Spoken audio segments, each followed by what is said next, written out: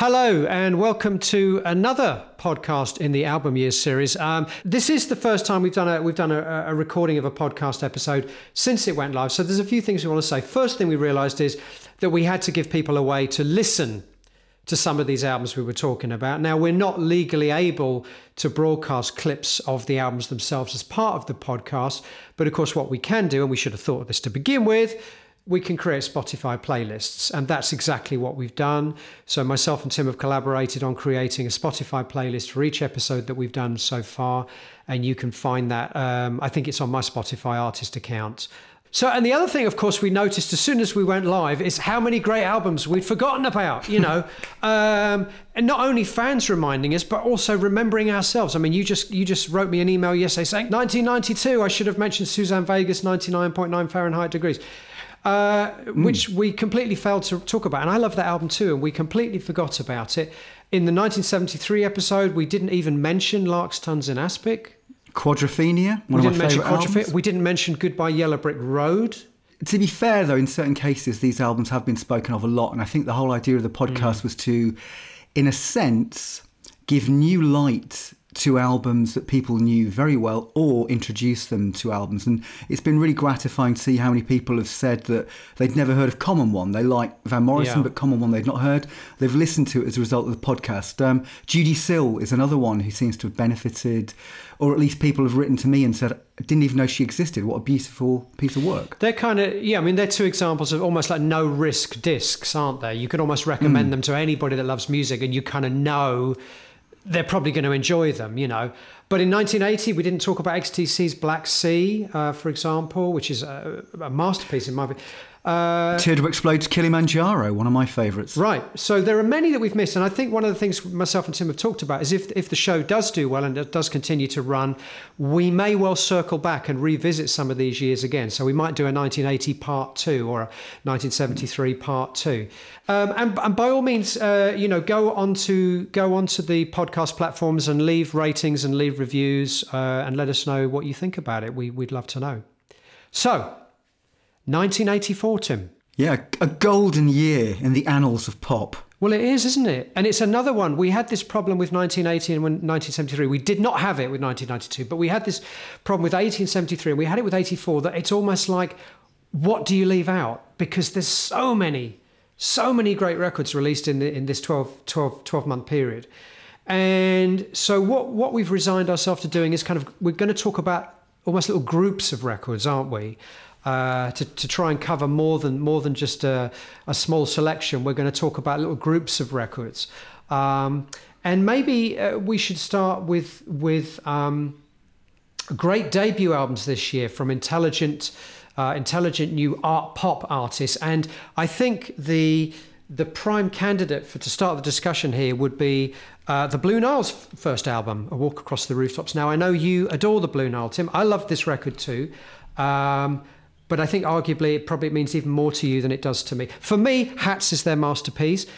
I always felt this album was almost like a dry run for Hats. But I listened to it again yesterday, and I felt slightly different about it. It's quirkier and it's more angular, isn't it, than Hats? I think there's a good case to say that Blue Nile Walk Across the Rooftops sets out what the Blue Nile do so beautifully. Everything else has just been a refinement. And I kind of feel as well there's a purity about this album that I love Hats, but there's a slight, as you've pointed out on occasion, there's almost a slight Springsteen-esque quality in some of the observations, some of the phrasing, whereas this has a weird originality. It's almost like Sinatra in the wee small hours singing over Brian Eno. There's something very fresh, very unexpected, and I don't know whether they ever replicated this level of purity or originality. Possibly not, although I think Hats is a much more assured record. For me, one of the words that kept coming into my mind when I was listening to A Walk Across the Rooftops yesterday was it sounded, based on what I know about what they did later on, it sounds quite tentative, but in a good way. One thing I did also notice is, you made the point, I think, in the first episode that music always takes precedence. That and John Martin is another example here, if the music, if the atmosphere is perfect, it almost doesn't matter what words you speak. Now, I just want to give you, remind you here, the chorus to the first song on A Walk Across the Rooftops, which is the title track. These are the lyrics. I am in love with you. I am in love with you. The chorus to the second song on the record, Tinseltown in the Rain, is this. Do I love you? Yes, I love you. The chorus to the third song on the record, From Rags to Riches, is this. I am in love with a feeling. Now, does this... Are you suggesting a limitation? Does this demonstrate a slight paucity of inspiration in the lyrical department? Or is it just that he's just going with that incredible kind of emotional charge, the feeling of being in love, and it's just all pervasive, and it somehow just fit. I'd never noticed it before. It just fits the music, doesn't it? It does, but I think what it is, it's kind of the simple payoff to what are often quite evocative verse lyrics. I mean, if you think of even the title, A Walk Across the Rooftops, there's something in the album where it does give a very vivid sense of a city at night, if you like, or a desolate industrial landscape. I find it very evocative of place. And the choruses, maybe there is a sense of conventional pop writing craft, that what you have is you have this setup and then there's this quite simple but killer accessible chorus line. It's interesting, isn't it? Because they kind of pull off something that they shouldn't be able to pull off, which is that they almost turn this incredibly, almost over-sentimental music into something that even indie kids can kind of enjoy. It still feels slightly detached. It doesn't tip over into bathos for me. And I think that's the beauty of it. I mean, the Walk Across the Rooftops is a great example because the bass line on that is really quite... You mentioned the word industrial. There is almost, in a way that there isn't on any of the Blue Nile albums. I mean, by the time of Hats, it's completely gone. But on this album, there is almost a sense of industrial soundscapes. The way the bass is incredibly fragmented and angular on the title track. Well, I think the keyboards on this are very original as well, and I think there's often just a use of sound rather than melody, which, you're right, they didn't tend to sort of use again after that. Maybe there's aspects of it on the very final album, High, where you almost feel that they're trying to recover what they've lost from the early days of Blue Nile. There's almost... I love High, again, once more, it's within context, but it feels to me with High that they're almost attempting to recreate that landscape, that beauty, that sense of freshness that they had on the debut. Which is a tough thing to do when it's almost completely instinctive, isn't it? It's almost unplanned. Absolutely. So, I mean, this is, you kind of say, along with Van Morrison's Common One, this is kind of a no-risk disc in a way. It's almost impossible to dislike this album, isn't it? I think so, yeah. And I think it's an interesting thing with quite a few albums in this year that we're going to discuss is suddenly that kind of post-punk angularity and limitation of references. If you think of punk, the one thing it did, it took rock back to its rock and roll roots and its blues roots and its rock vocabulary, if you like. And I think what's interesting is that as the 80s progressed, you're getting more influence from whether it be ambient, jazz, chamber classical, because on this there's a kind of almost Bartok-style stabs of orchestra. Yeah. So this is a perfect moment because I've just shown Tim. We said we'd sort of group records, and I think there's 2 or 3 other records from this year that fall into the same category as the Blue Nile album. They're not necessarily all debuts, but they are, I think, as you very eloquently put, they're almost the sound of young musicians kind of that have come through the sort of, post-punk new wave revolution, but they're now stretching out and reaching for other things like jazz, like ambient music. And in the case of Prefab Sprout, which is their debut album, Swoon from 1984, almost reaching back to that almost classic Tin Pan Alley songwriting tradition of Rodgers and Hammerstein or Burt Bacharach. So 2 other wonderful... I mean, the Sylvian album was a debut in a sense too, wasn't it? It was his first solo record. The Sylvian record's got much more influence from jazz and and ambient music, as you say. The prefab sprout from the traditional songwriting craft. So there seems to be, again, something in the water, doesn't there, this year? Thomas Dolby, The Flat Earth, another one I know you're a big fan of, yeah. Yeah, well, also, Laurie Anderson, Mr. Heartbreak, Scott Walker's Clement of Hunter. What was interesting to me, I remember, because I was 20 in 1984, and I remember being incredibly excited that rock and pop was looking outside of itself, and not only outside of itself in terms of musical reference points, but also in terms of lyrical reference points. There was something quite cinematic. Well, let's talk about one of those albums you've just mentioned, which is one of my favourite albums ever, which is Climate of Hunter by Scott Walker.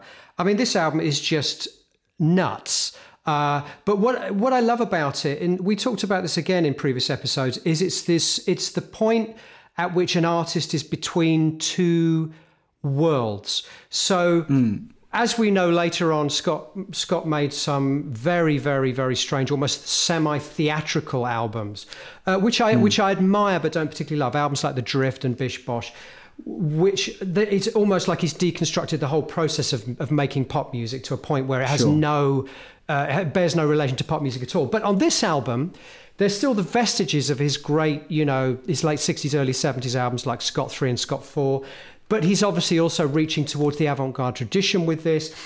You talked about the lyrics being very cinematic. On this album, of course, the lyrics are cinematic, but he's using the cut-up technique, isn't he? He's using the William Burroughs technique of basically using random phrases to create some very beautiful lyrical images, but images that don't necessarily mean anything.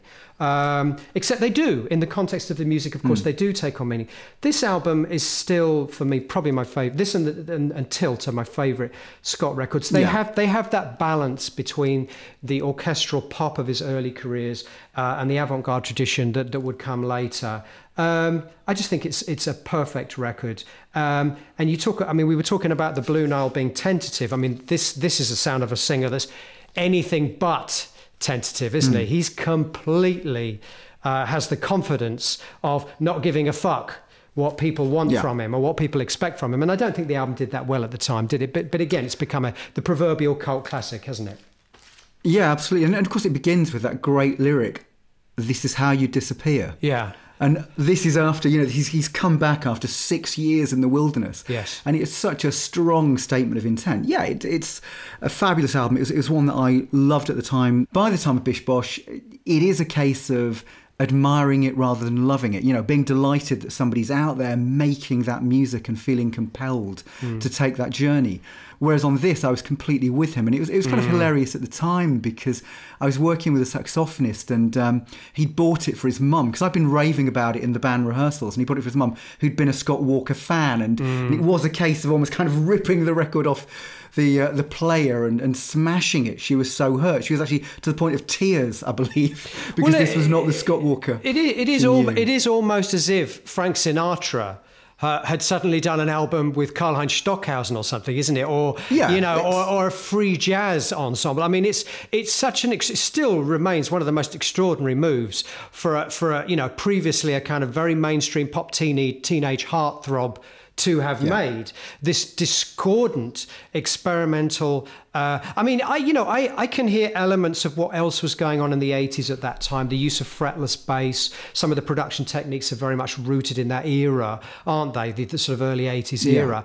But he's completely reconfiguring that whole musical vocabulary to his own ends. It sounds like, and of course, lest we forget, there's some quite big superstars on this record. Mark Knopfler is on this record. Billy Ocean is on this record, doing things you'll never have heard them doing on any other record. And there are some stalwarts of the British free jazz scene on here as well. Evan Parker is on the record. Ray Russell is on the record. Just an extraordinary record, I think, that hopefully will still be discovered in years to come. Let's move on. Let's pick something different. Now, you mentioned Bowie. We always mention Bowie. Bowie is like, he's ubiquitous, isn't he? Whatever year you're talking about, whatever era you're talking about, almost whatever genre you're talking about, David Bowie is in there somewhere, isn't it? But 1984 wasn't a good year for him, was it, creatively speaking? I mean, there's an argument to say... It wasn't his best. Well, it wasn't his best. There's an argument to say that the whole of the 80s was not a great era, and much like Neil Young, it wasn't the best time for him. Yeah. And some might argue that this album he produced this year is the absolute nadir of his career, but being David Bowie, it's still worth a listen, isn't it? And it's still worth talking about, and that is Tonight. So Tim, release the Kraken. David, on the David Bowie scale, just how shit is Tonight? Well, I think you're right. I think along with Never Let Me Down that followed this, it is the all-time nadir. You know, I'm putting Tin Machine above this. I'm putting David Bowie's debut, which I actually quite like. I love his 1967 debut. Yeah. Above this. And the thing is that Bowie should have been making Climate of Hunter. You think of where Bowie's come from. And so, yeah, Bowie should have been doing something like this. You know, he'd had an enormous hit with Let's Dance. And Let's Dance, to be fair, was Bowie tackling the mainstream and doing it brilliantly. I think Let's Dance isn't his best album, but it is a very good pop album with a couple of great singles. And there's a real energy and you can feel he's enjoying it. And Tonight is 35 minutes long. And, you know, I remembered buying it at the time and thinking, you know, Gilbert and George influenced cover, quite interesting. Loving the Alien, what a fantastic piece of music. It's a false dawn, isn't it?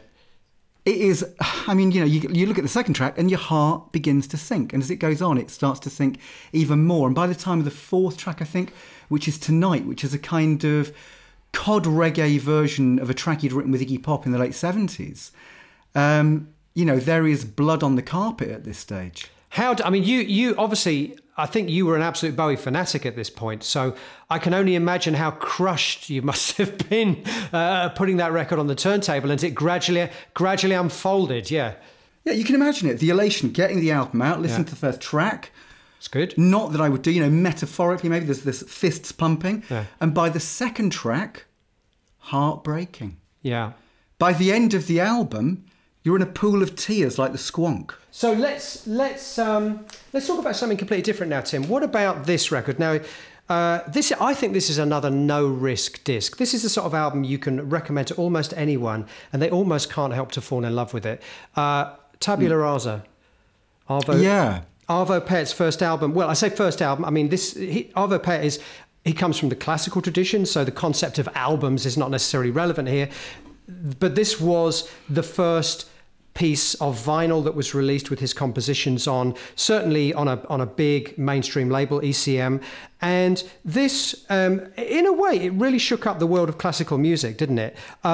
It's unashamedly melodic after years and years and years of classical music gradually drifting towards atonality, serialism, the avant-garde, including Arvo Päre, to be fair. Some of his early pieces are much more angular and avant-garde. But suddenly, out of nowhere, emerges this record, Tabula Rasa, with four pieces that are unashamedly melodic, harmonic, spiritual, and beautiful. Absolutely. I mean, I think classical music had moved towards tonality before. Obviously, with the minimalism, you're talking Philip Glass, Terry Riley, it was more tonal and had an impact on rock music. And I think why this is a really good choice is because it did have an impact on rock music. Now, this was a classical album, but you can hear it in the likes of This Mortal Coil, Dead Can Dance, I think Arvo Päre and Goretzky, the Holy Minimalists.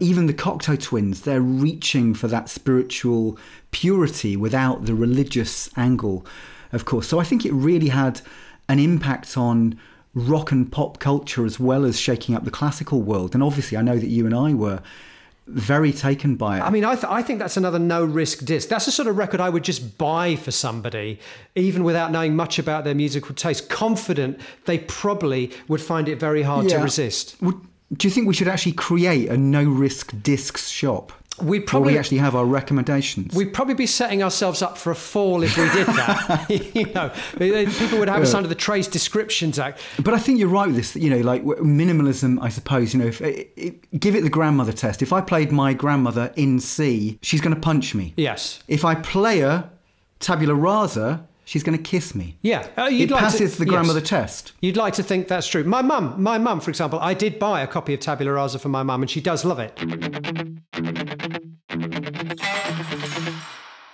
And let's move. You're managing to preempt everything I'm about to do here, Tim. You've done it again because you've just mentioned This Mortal Coil and Cocteau Twins, and I think we should talk about the 4AD releases from this year. Now, 4AD was a label that for me were at their peak. They're still going today. They're a very successful label. They have things like Grimes, I think, and some other very hip things. But for me, the golden era is the 80s, the era of Cocteau Twins, who released their third album, Treasure, in this year, which for me is their masterpiece. Again, it's that moment when they're in transition from being almost the kind of, pseudo Susie and the Banshees tribute band that they started off as. And that's a little bit unfair because they're much better than that would suggest, but there's certainly an element of truth to that, is there not? To becoming a slightly more middle of the road, the classic ethereal sort of 4/8, almost the sound that people would consider to be the archetype of the 4AD sound. They're somewhere between those two stools on this album, aren't they? And for me, that's what makes it their best record. It's still got the edges. It's still got the primitivism. It's still got the new wave edge to it. But Liz Fraser is beginning to come into her own as a vocalist. And Robin Guthrie also beginning to come into his own as an extraordinary textural guitar player. So for me, this is their masterpiece. And 4AD, as you pointed out also this year, was this Mortal Coil's first album, which has most famously Song to the Siren on it. And the first Dead Can Dance album. Dead Can Dance, one of my favourite bands of all time. But, the first album perhaps is a little bit of an outlier in their catalogue, but it's still a great record, I think. Well, I think you're right. I think this and the Pearly Dewdrops Drop single EP was where the Cocteau Twins found their voice. So I'd agree with you. I mean, Victoria Land, when push comes to shove, might be my favourite. I love it also, yeah. Treasure and Pearly Dewdrops Drop is where they find their voice and when they were becoming a thing. And once more, it's what we were saying, is that this is music that isn't quite rock, isn't quite pop, and is reaching for the spiritual. There's a strong link with the Arvo Pärt and a strong link with the Blue Nile. And I suppose what's also interesting is that when people think of the 80s, they think of glossy, shallow pop. I mean, still it prevails, that image of shoulder pads, makeup, maybe even Dead or Alive, Boy George, something like this. But for me, the 80s was very much on a personal level, and also the music I listened to, about discovery. It was an amazing period of creativity and invention, where I think pop and rock had kind of shaken off some of those restrictions that punk had imposed. This, I mean, again, I'd say this is a no-risk disc. Almost anyone could enjoy this music. It has very little to do with genre, does it? It spans every genre and somehow is elevated above all of them. And I think that's a wonderful thing when a band actually achieves that point in their career. Absolutely. And I think another thing that kind of ties it in with this whole album years thing is that packaging was very important to 4AD. Yeah.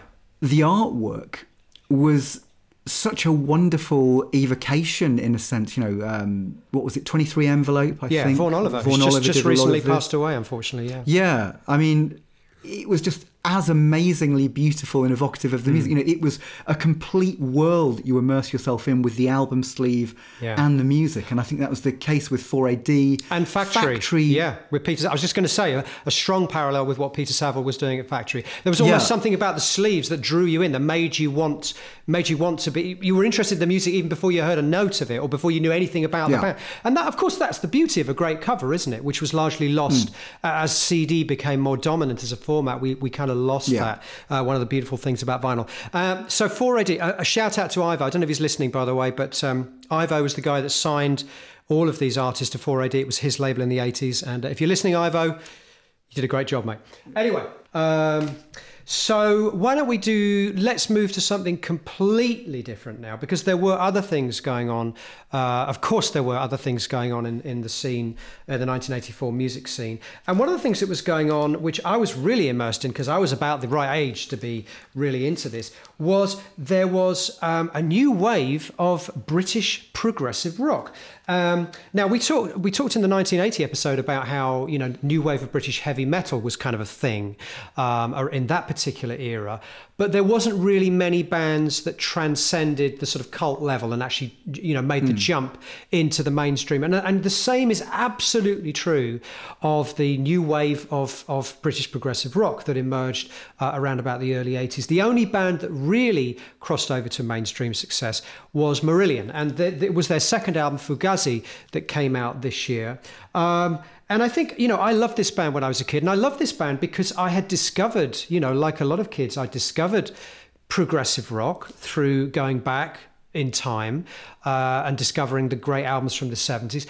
But most of those bands were not making that kind of music anymore. And if they were, they were playing arenas, so it wasn't really accessible to me as a kid growing up in Hemel Hempstead to be able to experience that music in the way that I guess a lot of the people who were around in the late 60s, early 70s would have done, in small clubs, very intimate settings where the power of the music must have been, visceral. And so to be able to go and see Marillion, who had an incredibly charismatic frontman in Fish at the time, and I used to go and see them even before they released their first album, because they were kind of local to me in Hemel Hempstead. They were in Aylesbury, just up the road.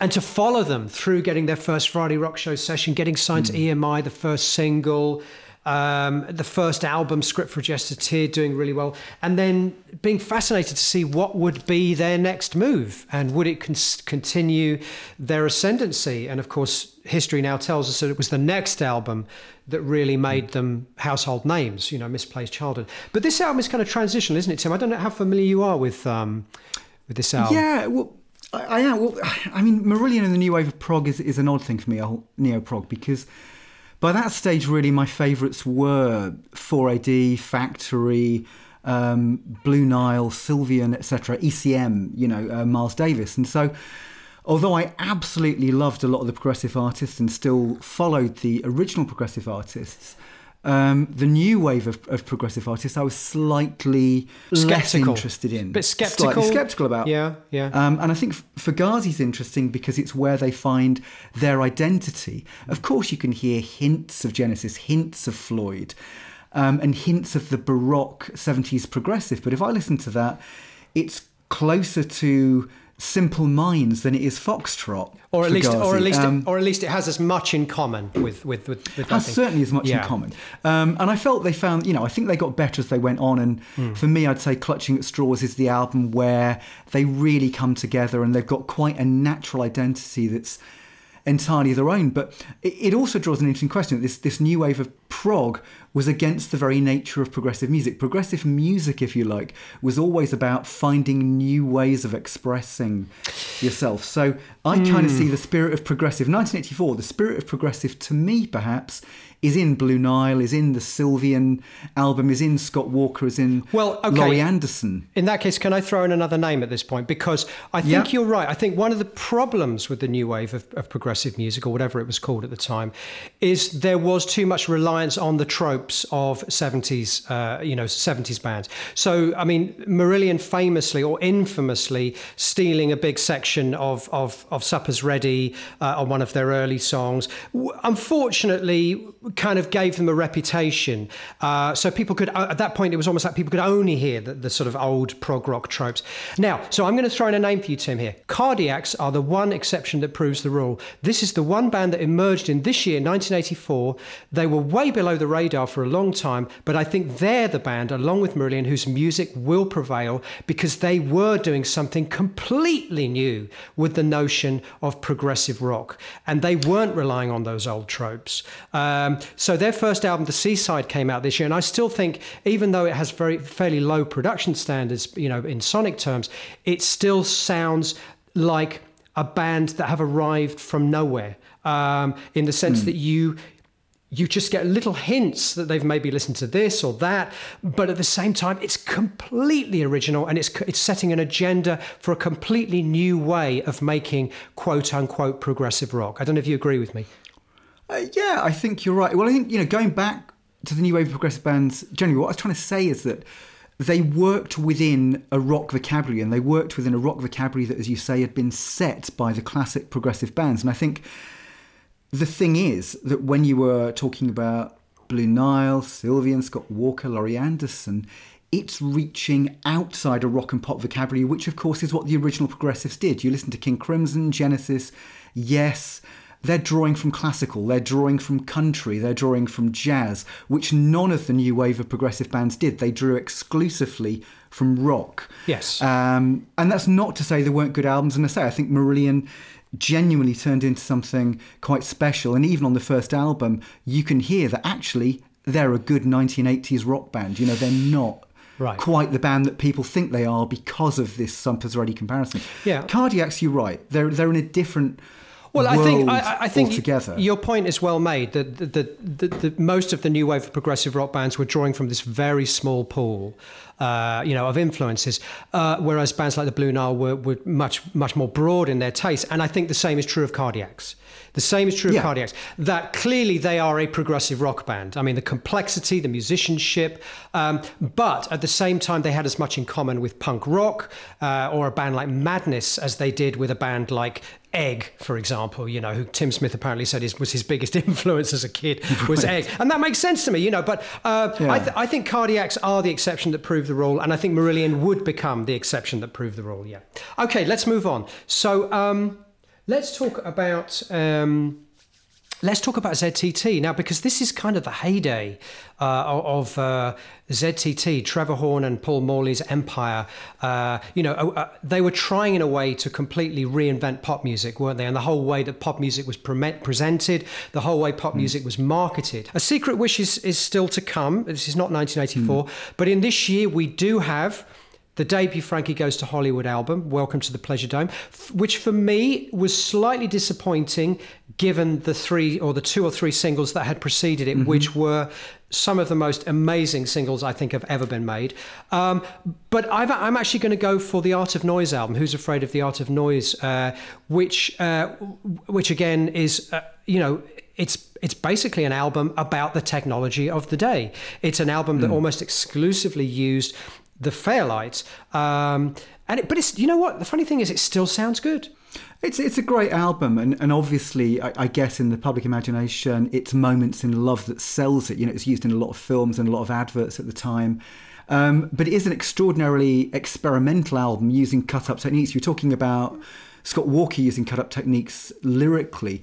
This is using cut-up techniques musically, where it's almost the history of music mangled in a Fairlight, and it's very unexpected sonically and great fun, as well as being innovative and at crucial points being quite tender and quite emotional. But weirdly, going back to the last conversation, I think you're entirely right.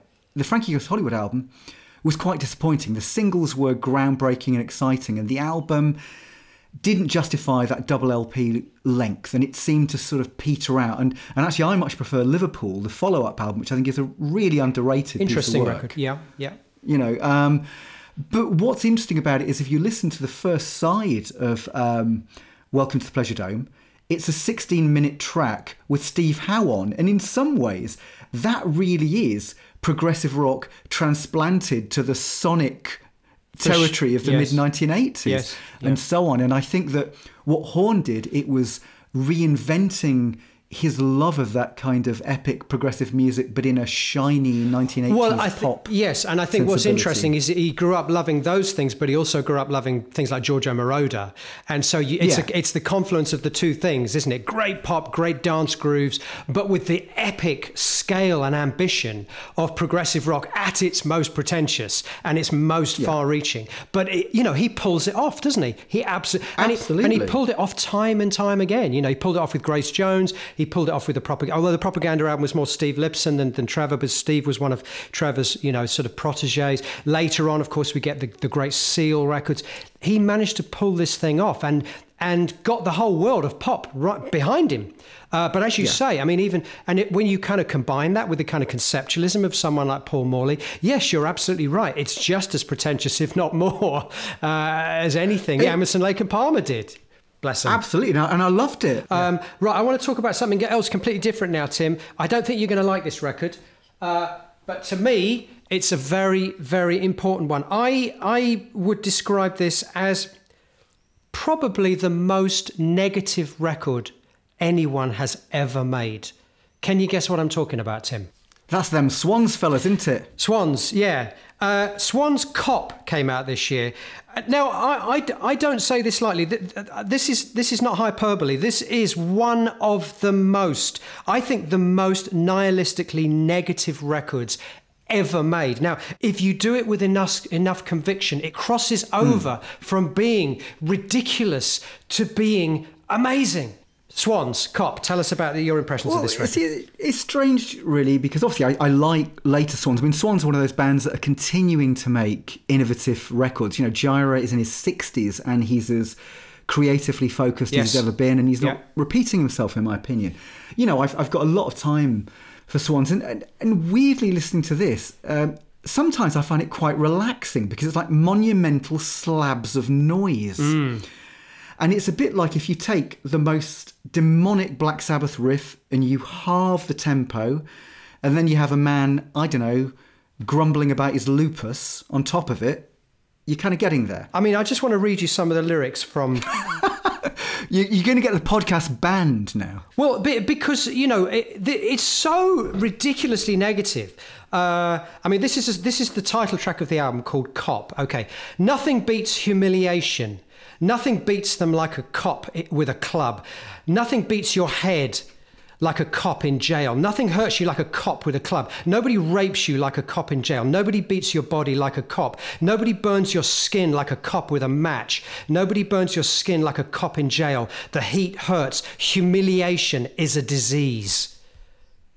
Now, if you imagine a man in a sort of loincloth on stage, flagellating himself, bellowing that out of this most, almost overpoweringly loud, snail tempo, discordant industrial rock music, it's intense. And I love all the Swans. I love all the Swans albums. They're all different. And as you pointed out, they're one of those groups that are constantly evolving, constantly redefining their musical vocabulary. But there's something so pure about their early work in the sense that it is uncut nihilism and negativity. And I fucking love it. There you go. Yeah, well, to me, it just sounded a bit like my childhood. But other than that... Now, let's talk about another... We talked about Swans being very negative, you know, miserableism in that sense. Here's another artist that has a reputation for extreme miserableism. And in fact, it was very easy to make fun of the Smiths, wasn't it, at the time? Particularly when they brought out Heaven Knows I'm Miserable Now. It was almost like, you know, what everyone already thought about the Smiths. And suddenly they'd released a single which gave them, you know, license to basically, you know, take the piss. But the album that they did two albums this year. They did their debut album proper. But I think, and I think you'll probably agree with me, I think the compilation of Peel sessions and single A and B sides, Hatful of Hollow, is the superior record. So many great tracks on this. Everyone will probably know How Soon Is Now, This Charming Man. But songs like, you know, This Night Has Opened My Eyes. What a lyric. What a lyric. I mean, you know, Social Conscience and all that. Yeah. Well, I mean, I was a big Smiths fan, and I agree with you. I think the Smiths' debut album, the one that they'd gone in to make as an album, there's something a bit flat about it. I mean, it's got some incredible pieces, especially the piece about the Moors murders is Suffer very, Little Children. very affecting. Yeah. Suffer Little Children. Yeah. But there's something overall quite sonically flat about that album, whereas this presents the Smiths as they were. It has the highs, it has the lows, it has the connections with other types of music. So it ends on a couple of their most beautiful ballads. But in between, you get pieces, as you say, like How Soon Is Now, which is the band at their most experimental. And Heaven Knows is interesting because, you know, I always found it quite funny. And maybe it's a Northern English thing. I'm not quite sure. You know, to me, it was always irony. It was always completely quite amusing. Yeah, absolutely. Although we may have to see things in a slightly different light, knowing what we know about Morrissey now. Unfortunately, it's one of those things you almost can't admit to liking Morrissey nowadays, you know. But certainly at the time, he seemed to be, you know, as you say, very witty, very ironic. And there were genuine laughs, weren't there? But, you know, one thing I think gets missed about the Smiths, and this is another return kind of post-punk, is that I think because Morrissey's voice, which is totally distinctive, totally his own, and again a real deviation from that affected clipped sound that dominated the late 70s, early 80s. One of the things that missed is that it's a return of virtuosity with bands like the Smiths Prefab Sprout to an extent, Roddy Framass to camera. You're talking about amazing instrumentalists. I mean, Ma and Rook are actually superb musicians. I mean, if you actually listen to the chords in Heaven Knows, it's closer to Dr. Hook than it is an indie album. But if you listen to some of the other, he's managing to sort of weave together a kind of a history of great rock phrasing. You can hear the early Beatles in it. You can hear even the epic Bacharach and David chord sequences. This is very clever musically. Yeah, and I think, and also obviously, we have to talk about Morrissey's voice. He's not a natural singer, is he? He sings out of key sometimes, but he has just got that personality and that charisma in abundance, and he just completely draws you into his world.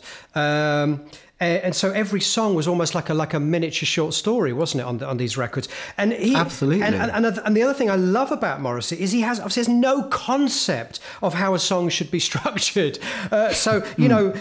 A song like What Difference Does It Make? He'll sing the chorus twice and then he'll get to the last chorus, which should be the big payoff chorus. And then suddenly he's singing a different melody and different words. It's like, no, you're not supposed to do that. You're supposed to nail the chorus home at the end. And I love that about the Smiths. I wonder if it was something, we talked about the first album being slightly disappointing. Maybe they were slightly overwhelmed by the album.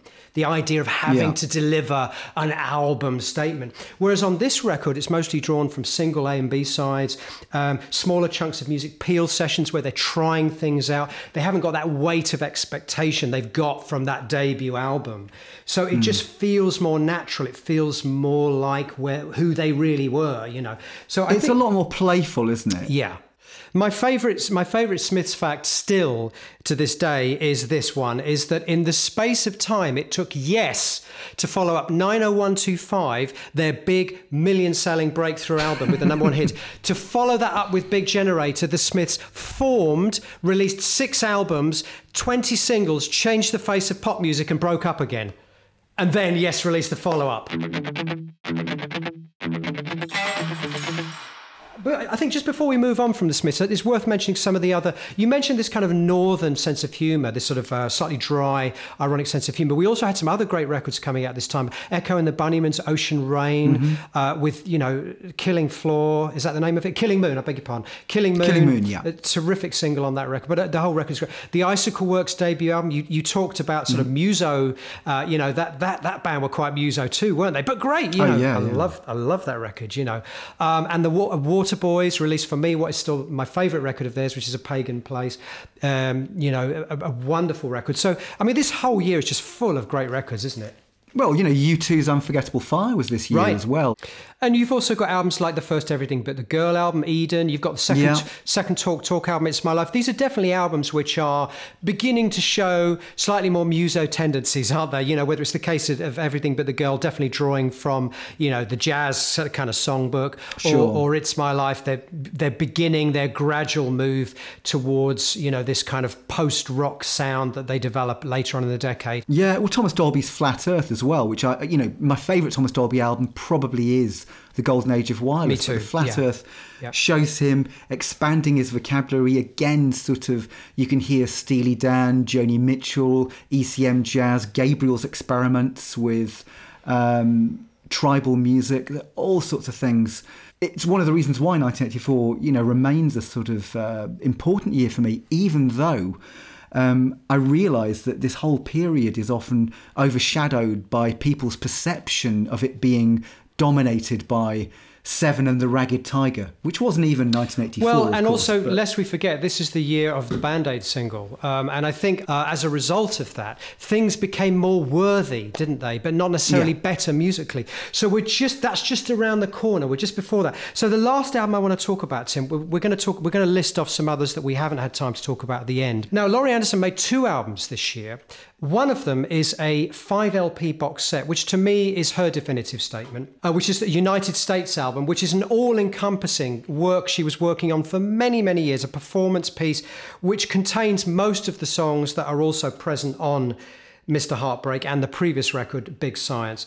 So it's really a masterpiece of 80s conceptual performance art and music and theatre and lighting design and poetry and prose. But But this album is kind of a distillation of that, slightly more higher production standards, because United States was recorded live. And I know this is your favourite Laurie Anderson album. How to describe Laurie Anderson? She kind of comes out of that tradition of performance art and artists like Robert Wilson and Philip Glass, doesn't she? But she's really got her own thing going on. In fact, I actually thought we should talk about this Laurie Anderson using the Laurie Anderson voice, because she kind of speaks like this. And everything has this kind of android delivery, the kind of voice you'd hear on an automated telephone system today. It's true. But she was kind of drawing on that. It's almost like making the banal exotic. Well, I mean, her first album, Big Science, is the one that sounds more like United States, the box set. It's got that thinner soundscape, although it's more produced.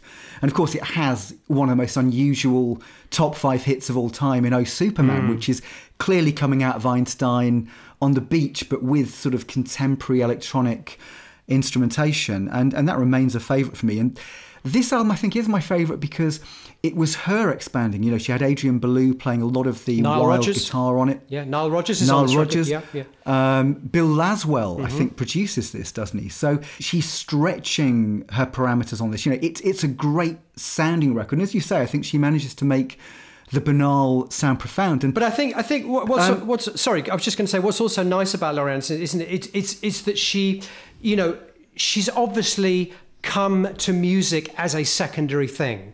And she's brought with her a lot of kind of, you know, the vocabulary from being a performance artist or a poet. So, look, for example, in her lyrics, there's a lot of repetition, isn't there? So, like, United States starts off with, you're driving at night, you're driving on a dark road at night, and you've lost your way. You've lost your way. So it's this constant kind of finding the rhythm of quite banal phrases. Yeah.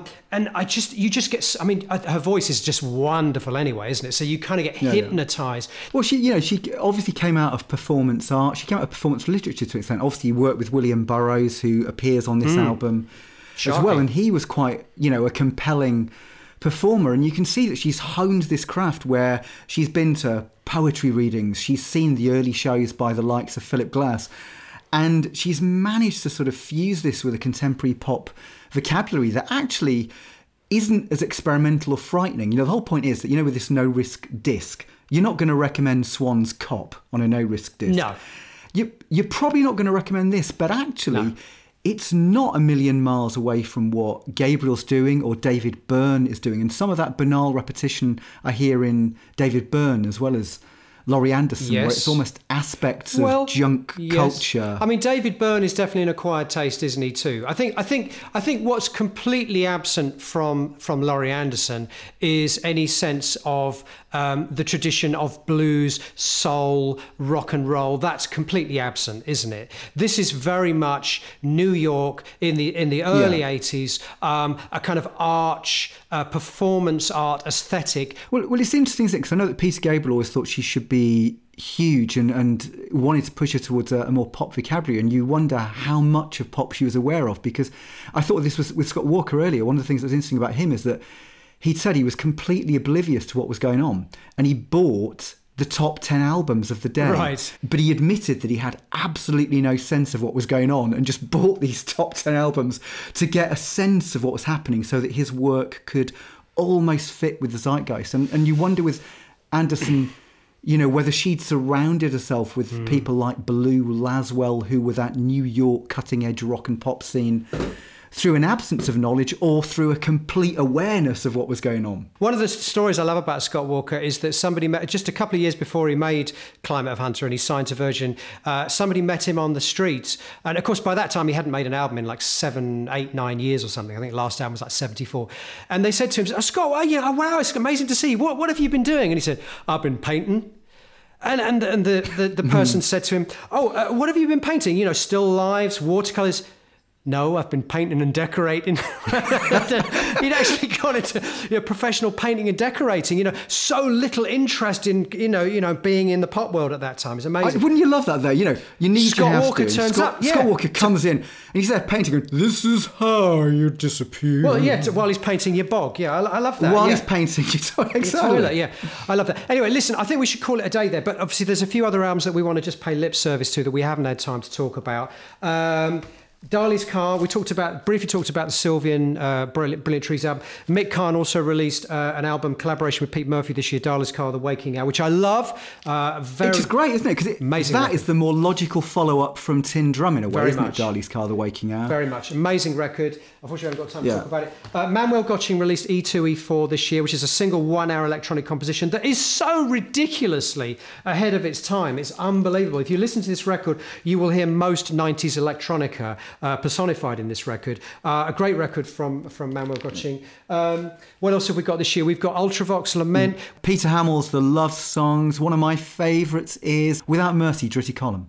Great record, yes. We've got Roger Waters and David Gilmour both releasing good records, Pros and Cons of Hitchhiking and About Face. Yeah. Purple Rain, of course, Prince, which many people would say was the best album of 84. I wouldn't necessarily disagree with them, but I think that's one of those albums that's just been discussed ad infinitum, so we didn't want to talk about it here particularly.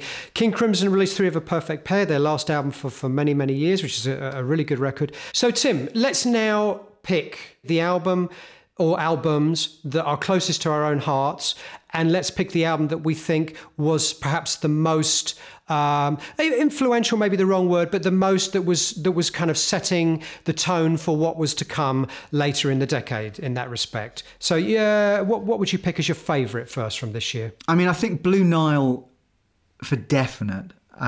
It's something that I still play regularly. I still find utterly beguiling. Maybe outside of that, Scott Walker or Laurie Anderson. Mm-hmm. Yeah, sorry, the one that I think is the most influential.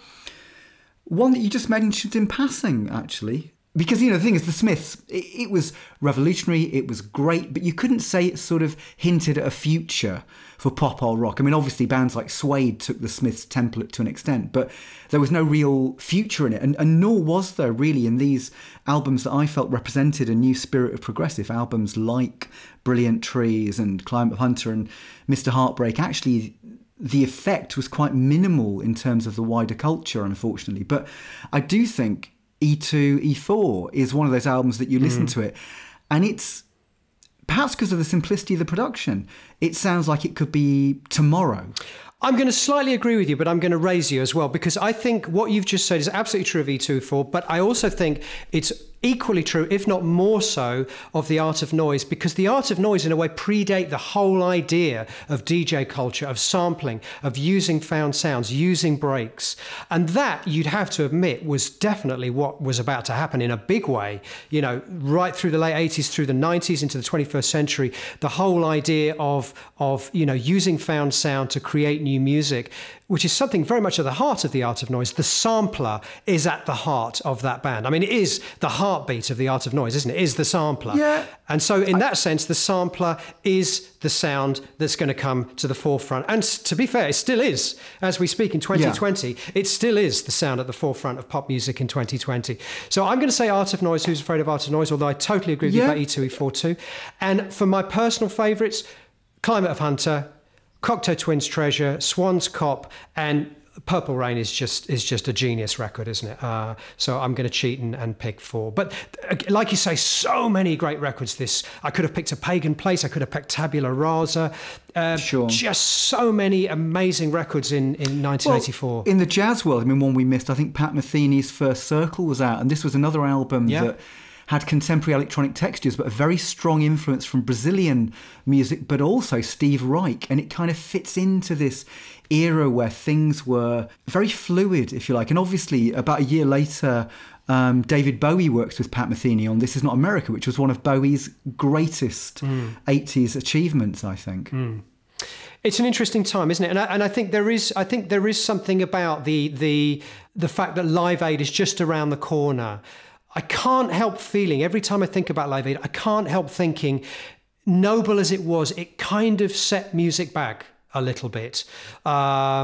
and this kind of incredible climate of experimentation and creativity, and being kind of selfish about the way people. I mean, people forget that one of the very important things about being an artist is being selfish. You have to be true to yourself. You cannot think about your audience when you make music. I mean, that's not entirely true, because there are some artists that have managed to navigate those rather choppy waters of being, able to please their audience but do their own thing at the same time. But most people, I think, create their best work when they are not thinking about their audience. And unfortunately, Live Aid created a climate where everyone was thinking about their audience. And I think it did have a detrimental effect on the music. Anyway. I think you're right, because if I think about my record collection, 1984, there's again, like with 73, 80, 79, 81, there are hundreds. And there was a dearth of things that really excited me in 85, 86. Now, I was so excited at the possibilities that 84 suggested, and it was very disappointing. And of course, this leads to me meeting you in 87. I remember some of our early conversations were about what had been exciting and the absence of that in the present. And how we ended up retreating to listening to Donovan records all day long. We did, yeah. Which we're going to come on to in our next episode, kids, when we talk about 1967. So anyway, let's call it a day there, Tim. So next time we'll be talking 1967, as I just mentioned. Thank you very much for listening. Thank you, Tim. Bye-bye. Goodbye for now.